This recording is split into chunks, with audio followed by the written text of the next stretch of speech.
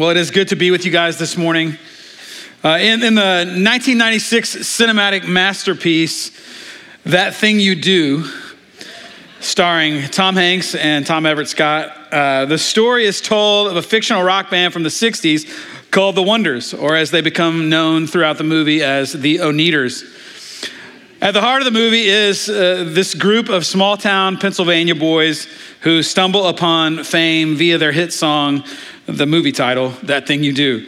And the song is penned by their lead singer, Jimmy Mattingly. And if you've seen the movie, you're invested. Like, you're invested in these boys, right? Like, you want their band. You're pulling for them. They could be the next big thing. They could be the next, the Beatles. But it doesn't take long to see that Jimmy has a different idea of what he sees the band and what it should be. The band, for him, is the vehicle for the genius of his songs. After all, he's the true talent, or so he believes. And despite the efforts of Guy, who's their drummer, trying to hold it all together, or Lenny and all his jokes as their guitar player, the band is not able to keep together. Spoiler alert, sorry about that. It's still a movie worth watching. But then they live up, really, to their name. The Wonders, they flame out as quickly as they started as a one-hit wonder. You see, the unity that's built around a common purpose or mission can be just as quickly destroyed by pride. And Paul has a dream for the church that he's sharing in his letter to the church at Philippi. He's calling them and he's calling us to the most grand purpose that there is, to the singular mission that all of us should have of following Jesus. And today, as we look at Philippians 2, and probably the most beloved passage in the entire letter, Paul is going to plead with the church that the key to the mission, the key to walking in unison for the sake of Christ, is humility. There is no place for divas in the mission of God. So as we move through the text today, I want us to see three things. Number one, the unity of the church. Number two, the humility of the saints. And number three, our lowly King. Let me pray for us. Father, that we could even come to you is astounding. We do not deserve your kindness to us. We do not even merit a look from you. We do not deserve your work in our life, your provision in our life, your care for us, and yet you give it, and you give it lovingly, kindly, freely, all because of the grace that you have shown us through Jesus. And so, Father, today, would that wreck us? Would your words in the scriptures be so clear to us? Would we have soft hearts that would hear them? Father, would you speak by your Spirit, not my words, but would you speak your words to us? And would we hear? And we pray all this in Christ's name. Amen. So number one, the unity of the church. So let's remember for just a moment the context of the passage. Paul is launching into chapter 2, and remember, Paul didn't just stop and go, okay, now I'm on chapter 2. The chapters and verses were added later. So Paul, as he continues on here, he's basically saying, if what I just said is true, then here's what you need to do. And so what did he say at the end of chapter 1? He said, you're a citizen of heaven. And life as a citizen of heaven, living on earth, it's going to be difficult. Paul's going, man, I'm actually in prison. So it's going to be tough, but don't be frightened by the opposition. God's just using that too. But you're going to suffer. You're in the same battle as me, Paul is saying. But guess what? In the end, death is gain. Death even is victory for us. So he's telling them, I'm praying for you. It's going to be hard.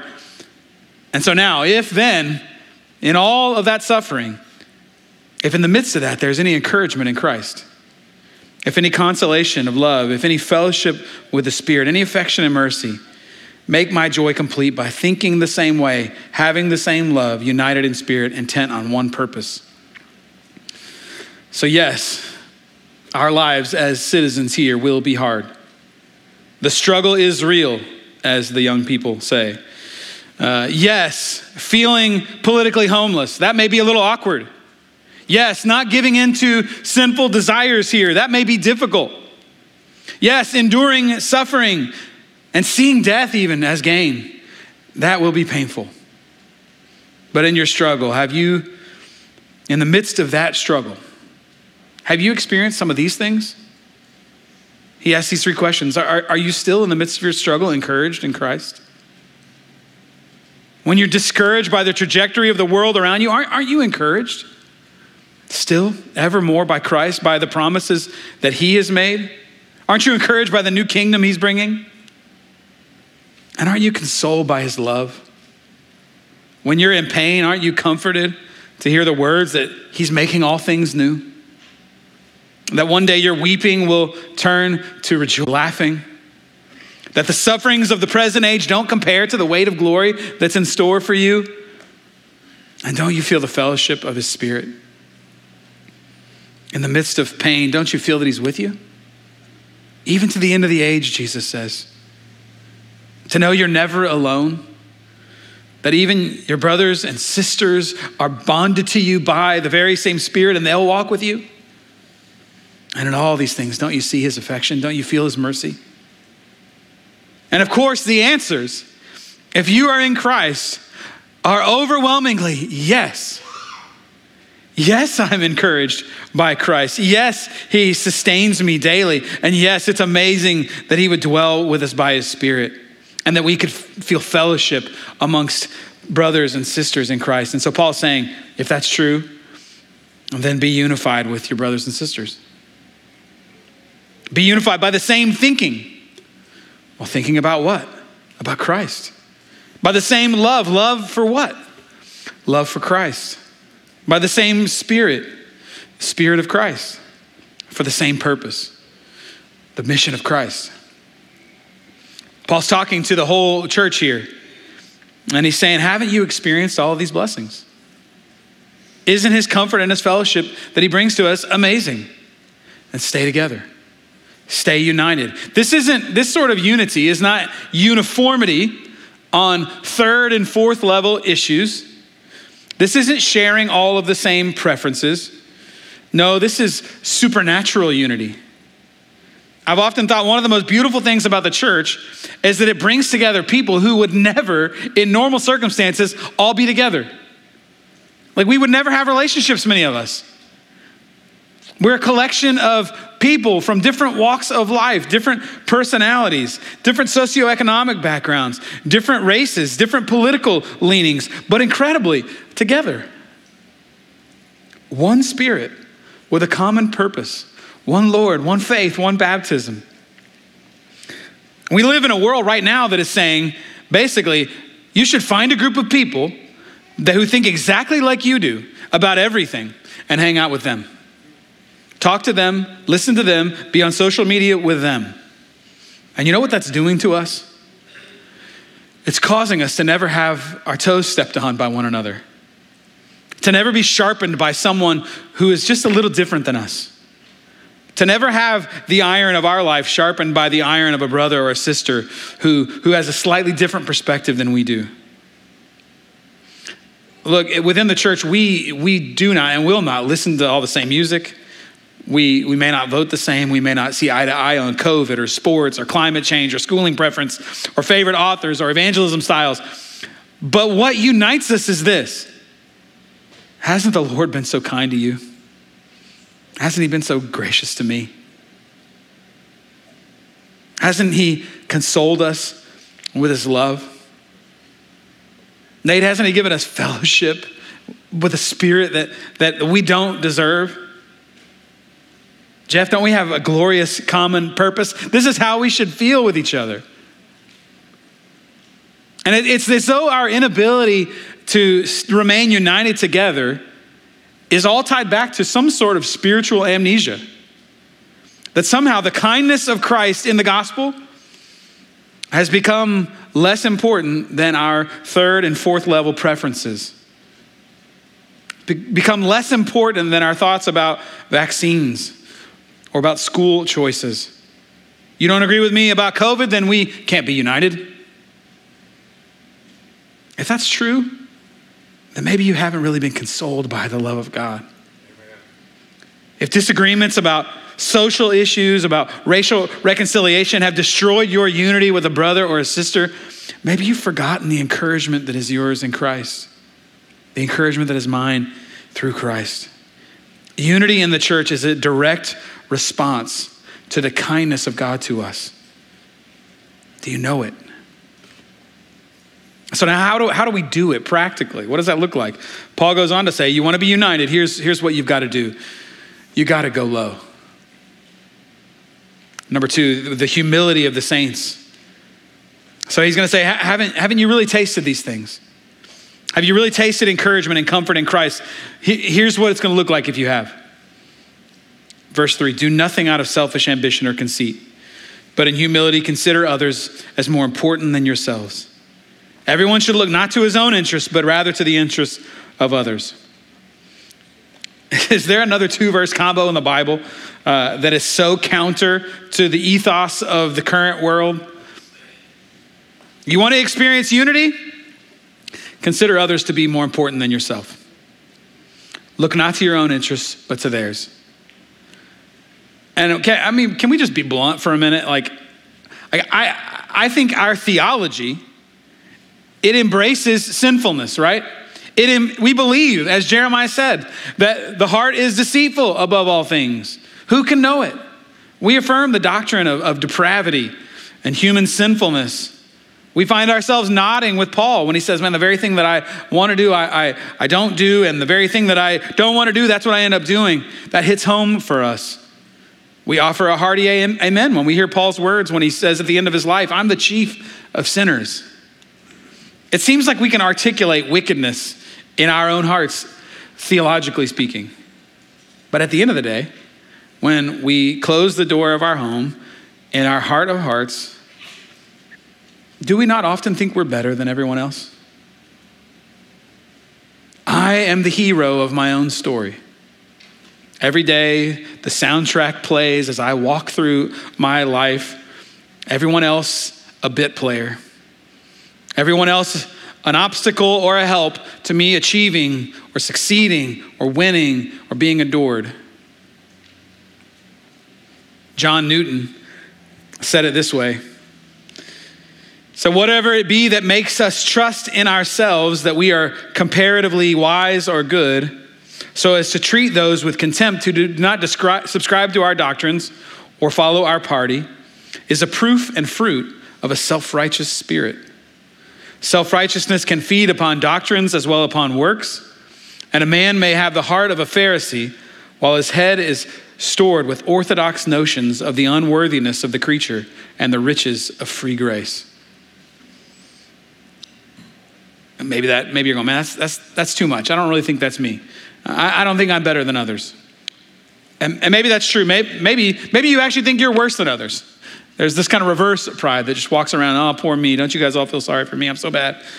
But I think at the very least, isn't it possible that if you really looked at your life, you would notice that you just simply think and act way more about your own interests than thinking or acting about the interests of others? How does this sort of pride bear itself out? I would argue we so regularly don't even think of others that it's just we're not even aware of it. Kids, I'll ask you guys, do you sit around and dream up every year when December's rolling around, you just sit around and go, man, I wonder what I could get for my brother. Is that what you think of as Christmas rolls up? Man, what could we do for my sister this year? What could we get for mom? Is that what you dream about? Or do you dream about, man, I got my list. Here's my list, Mom. I typed it. Single space, 4 pages. Adults, are you annoyed when you have to spend 2 straight nights serving somebody else, giving up your time? I would argue that we just don't want to. We don't want to commit time or energy to serving others. We're obsessed with our needs, our time, our schedule. We have a hard time even committing to a life group or to a Bible study. Why? I just got a lot of stuff going on. The fancy theological word for our unwillingness to consider others more important than ourselves is pride. I thought of just a few of other ways that pride rears its head. I just wrote them down. These are just as much about me as about you. We're envious or competitive with others rather than rejoicing when they succeed. We pity our lack of recognition after we serve. We refuse or really struggle to compliment others, to encourage them, to point out God's grace in them. We don't truly pray for the needs of the saints. In fact, we can't even remember from moment to moment what they even asked us to pray for because we just don't think about it after we walk away from them. We only show up to hang out with our friends when we like what they're doing, when we enjoy the topic that will be discussed. We only reach out to others when we need them, says the guy who just asked a lot of his friends to help him move this week. But when they call for help, oh man, I'm sorry, I missed that text. I wish I had seen it. We serve as critics on the periphery of the church family rather than salt and light within it. We are served regularly, but rarely set aside time to serve others. Certain jobs just seem like, man, my time's more valuable than that. We excuse ourselves based on our intentions, and yet when we see someone else act, we judge them based on what we think their intentions were. And we're destroyed when others criticize us or when they critique us, and we're angry at them when they fail us. How are all these things possible? How can I know the treachery of my own sin, theologically understand the wickedness of my own heart, and yet still think that I'm better than everybody else, that I'm more important than everyone else? And if somehow you go, man, I just don't think this is me. Maybe pride's just not my thing. Nearly every sin that tempts us is rooted in pride. And the antidote to pride is humility, what Paul calls considering others more important than yourself. J.C. Ryle, the Bishop of Liverpool in the late 1800s, gave this warning in his book, Holiness. He said, humility sees more evil in one's own heart than in any other in the world. And the scriptures are replete with warnings about pride, exhortations toward humility. Ephesians 4, with all humility and gentleness, with patience, bear with one another in love. Romans 12, do not be proud. Instead, associate with the humble. Do not be wise in your own estimation. And then I love this one in Mark chapter 9, as Jesus is hanging out with his disciples and with the 12. It says this, he says, they came to Capernaum, and when he was in the house, he asked them, what were you arguing about on the way? But they were silent because on the way they had been arguing with one another about who was the greatest. Sitting down, he called the 12 and said to them, if anyone wants to be first, he must be last and servant of all.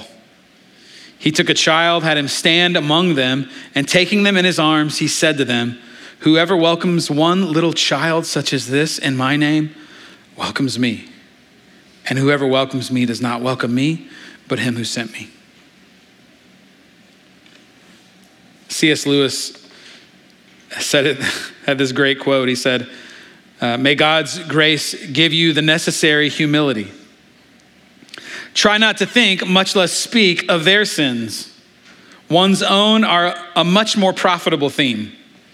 And if on consideration one can find no faults on one's own side, then cry for mercy, for this must be a most dangerous delusion.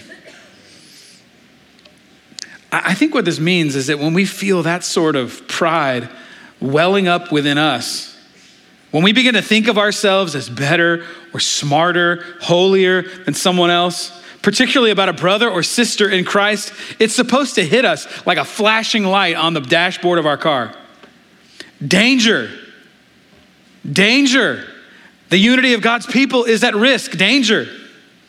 Or maybe the fellowship within your family is at risk. It's in jeopardy. Maybe one step further, maybe it's danger. The encouragement you once knew in Christ, it's not there. The forgiveness and the consolation that you once felt because of the gospel, your heart has grown cold grown dull to the beauty of it. Because the gospel used to remind you, nothing in my hands I bring, simply to the cross I cling. And so as the gospel message has been choked out in our own hearts, we begin to believe, I'm something. God must be pretty impressed with me. And others should be too. In fact, these people aren't even serious about Jesus like me, so I'm going to show them how great I really am. And now why aren't they serving? Why aren't they praising me? I've shown them, I've done it. Don't they recognize true greatness, true sacrifice?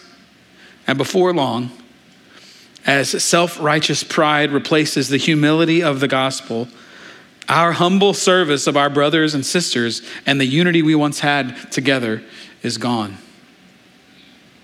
And this is why we so desperately need not just humility, but we need the humble one himself. We need to look to him, to the lowly mind of Christ, which is number 3, our lowly King. Verse 5, he says, adopt the same attitude as that of Christ Jesus. So this is no longer just a plea for unity. Paul is turning to the preeminently humble one. As you try to set aside your pride, and as you try to serve others, you're in really good company. You get to look to the example of your Savior. And then Paul launches into a poem, into what is easily one of the most famous texts in all of the Bible about Jesus. It's really a song that he's singing here. And he says in verse 6 about Jesus, he said, Jesus, who existing in the form of God, did not consider equality with God as something to be exploited. Instead, he emptied himself by assuming the form of a servant, taking on the likeness of humanity. And when he had come as a man, he humbled himself by becoming obedient to the point of death, even to death on a cross. First of all, amen. Yes. We could have just read this passage today probably and that'd have been enough. What a treatise on the person of Jesus. This passage is so amazing. So much theology about Jesus, so much Christology. Jesus, his eternal existence in the form, the image of God. He was God himself, and yet he did not consider equality with God a thing to be grasped, to be held onto, to be exploited. And then Paul says he emptied himself. Jesus gave himself willingly to take on the likeness of humanity. This idea theologically is called the kenosis, from this Greek word kanao, which is translated emptied himself. He emptied himself. Scholars have wrestled with, what does this mean? Like, how did he empty himself? What did he empty himself of? Did he give up his deity? Was he temporarily void of his power as God as he walked on the earth? And it seems that the answer to that would be absolutely not. Paul says in Colossians 2, he said, for in him the whole fullness of deity dwells bodily. So he is still fully God. And yet Hebrews 2, verse 17 says, he had to be like his brothers and sisters in every way, so that he could become a merciful and faithful high priest to make atonement for the sins of the people. He had to be like us. So he's fully man. Theologians call this the hypostatic union, which is a fancy way of saying Jesus is 100% God, 100% man. He isn't going back and forth from one to the other. He is the God-man. Such an amazing mystery. The incorruptible one, he took on flesh. Jesus took on our humanity, the omniscient one, and yet he would have to learn. The all-powerful one, and yet he would still grow weary and hungry. He had to eat to sustain himself. And yet he did all of this, as Isaiah 53 says, that our suffering king, that he might pour himself out unto death, that he would experience pain and suffering. And in all that, even knowing what he would face, he came willingly. He didn't consider taking advantage of his position as God to get out of suffering. He didn't exploit his divinity, Paul is saying. That's what we would have done. That's what you and I would have done. No, but he didn't. He came willingly. He came as a servant. At the end of verse 7, it says, and when he had come as a man, he humbled himself by becoming obedient to the point of death, even to death on a cross. Can we just take a minute just and marvel with the Apostle Paul that Jesus Christ, the eternally pre-existent one who spoke the earth into existence, he was willing to empty himself, to lay aside his position. Why? Because you and I wouldn't give up ours. The King of heaven, he humbled himself because of your pride and mine. Jesus gave up his rights and he submitted to the Father. He was obedient to death. Why? Because you and I would not be obedient. Because we demanded our own way. And he took the form of a servant. He washed feet. He came to serve rather than to be served. Why? Because of men and women like us who, apart from Christ, would rather dominate others. We would rather be served than to serve. And at the end of his life, Jesus' lungs collapsed and filled with blood because you and I would not die to our own self-righteousness. The exalted King went low, and he went low for you. But this truth should not crush us. In fact, just the opposite. A truly Christian understanding of Jesus' suffering is liberating. He didn't just go low as your example, as if to say, try and be humble like me. No, he did it in your place. He did it for you. He did it for your failure. And now because of his death and because of his resurrection, I have been set free from self-centeredness.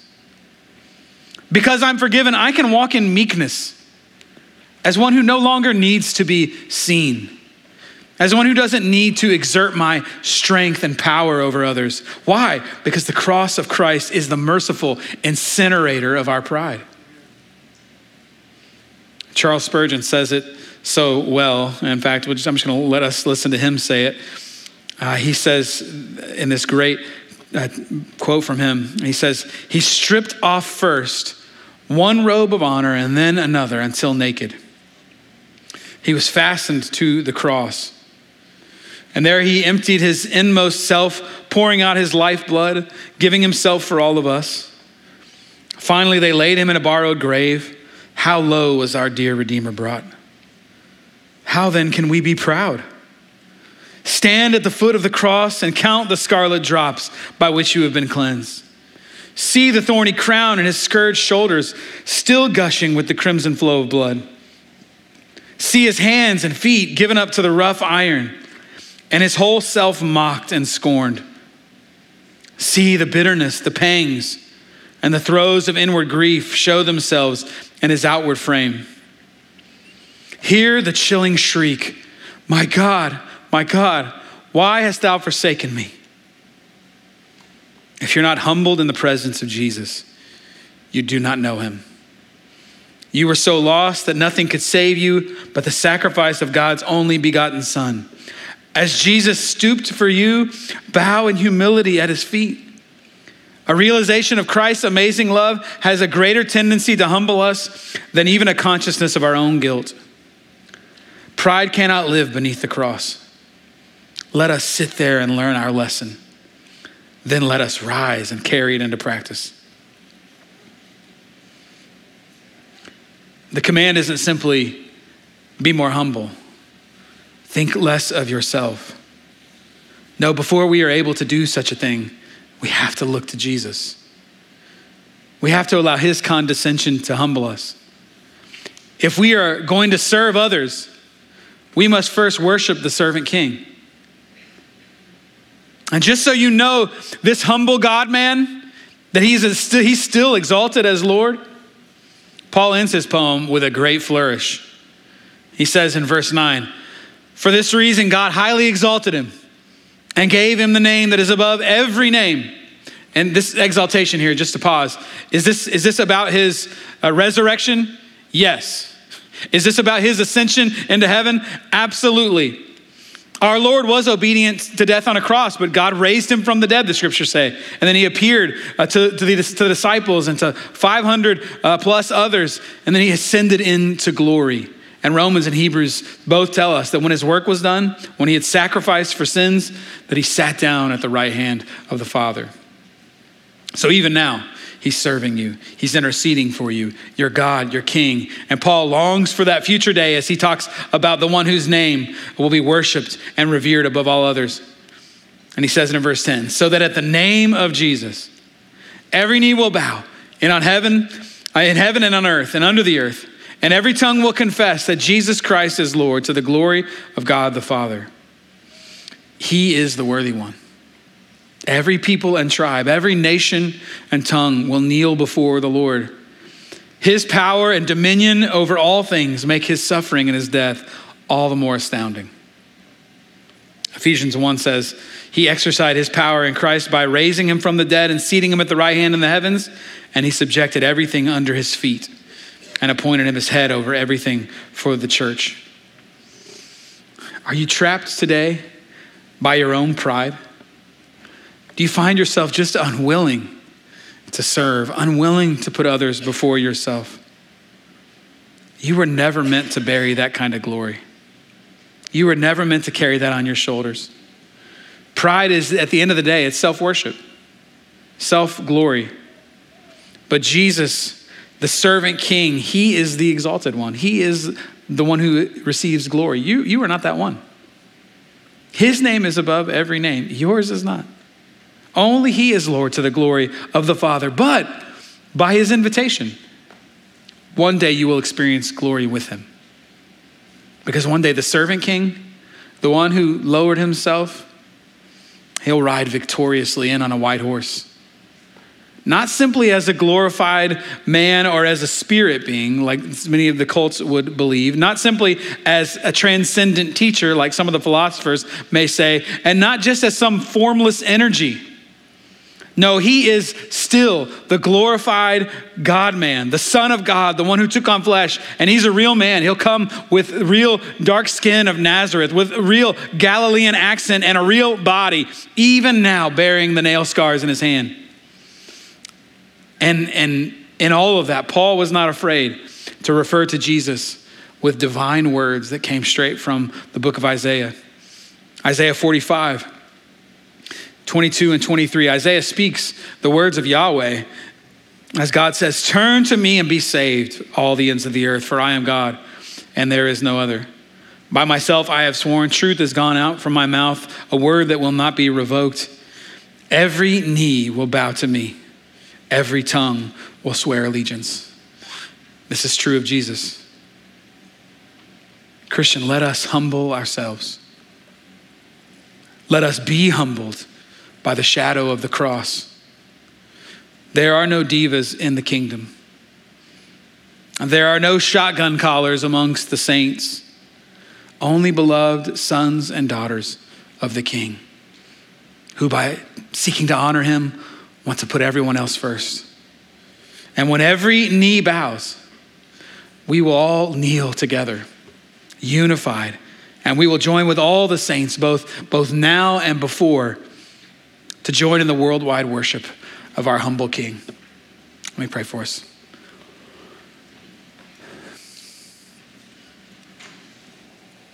Father, we are so unworthy. We are so unworthy of your love, so undeserving of your kindness to us. That you would reveal yourself to us, that you would make yourself known to us is amazing enough in itself, but that what you would make known to us is that you love us, that you care about us, that you're not simply going to crush us, but that you've given us mercy through Jesus. We don't deserve that, but you gave it to us. And would you help us? Would that floor us? And would our pride be squashed by it?